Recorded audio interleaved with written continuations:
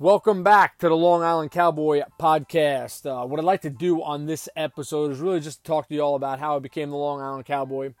So I was born and raised on Long Island in New York. And yes, for anybody who was born and raised here, we say we were born on Long Island, not born in Long Island. So that's kind of a pet peeve of mine. But anyways, I was born and raised on Long Island, the North Shore, Port Jefferson, New York. Spent the first 18 years of my life there. And, when it came to this island, there's so many amazing things about this place. You got beaches, countless towns, the best bagels, the best pizza, diners, delis. So much about the island, and it's very, very, very condensed.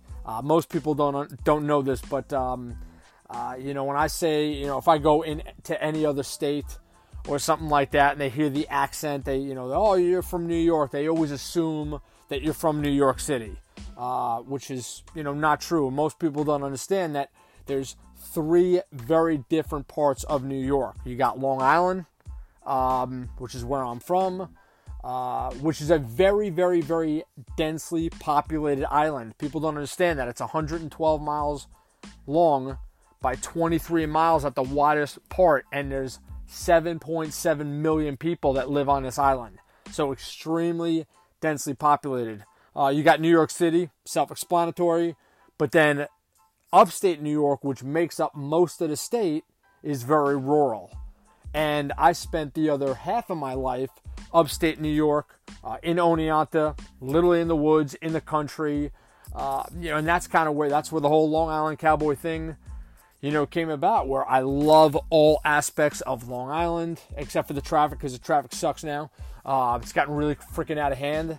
You'll be in your car or truck, whatever, for an hour and a half, and you'll barely go anywhere, so you just got to pick the best time to go, but it seems like no matter what time you leave, you're hitting traffic. But, that's where I got my roots, which is on this island. I love it. But then I also love the country lifestyle. It's just that peace and quiet. You can go in the backyard and listen to nature, and not have to deal with the traffic and all that kind of stuff. But it's just, I love both worlds, and that's kind of where it all happened for me. I also spent a year in Colorado right after high school. Snowboarding, that was a huge thing for me. Snowboarding was such a big, aspect of my life. I mean, I was riding all the time, with my buddies, taking weekend trips up from Long Island. We'd go up to Vermont and upstate New York. So I had such a passion for that I ended up moving out to Colorado the second I graduated high school.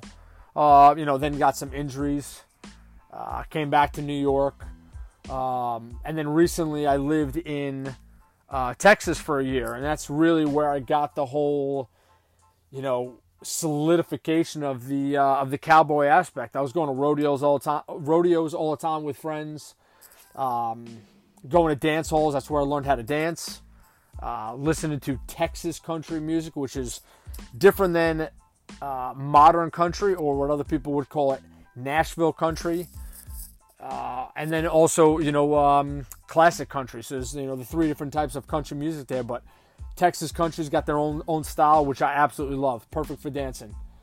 So, yeah, that's really kind of the ingredients that created the whole, Long Island Cowboy vibe for me. But that's what I'm going to be talking about in, future podcasts. We're going to be getting into some more details about it, but definitely, guys, subscribe to this channel, pass it along. It's going to be definitely fun. It's going to be interesting. Again, a lot of comedy is going to be coming out of this thing also. And then make sure you follow me on Instagram, which is The Long Island Cowboy, and then Facebook, which is Long Island Cowboy. We'll see you on the next one. Thanks for joining.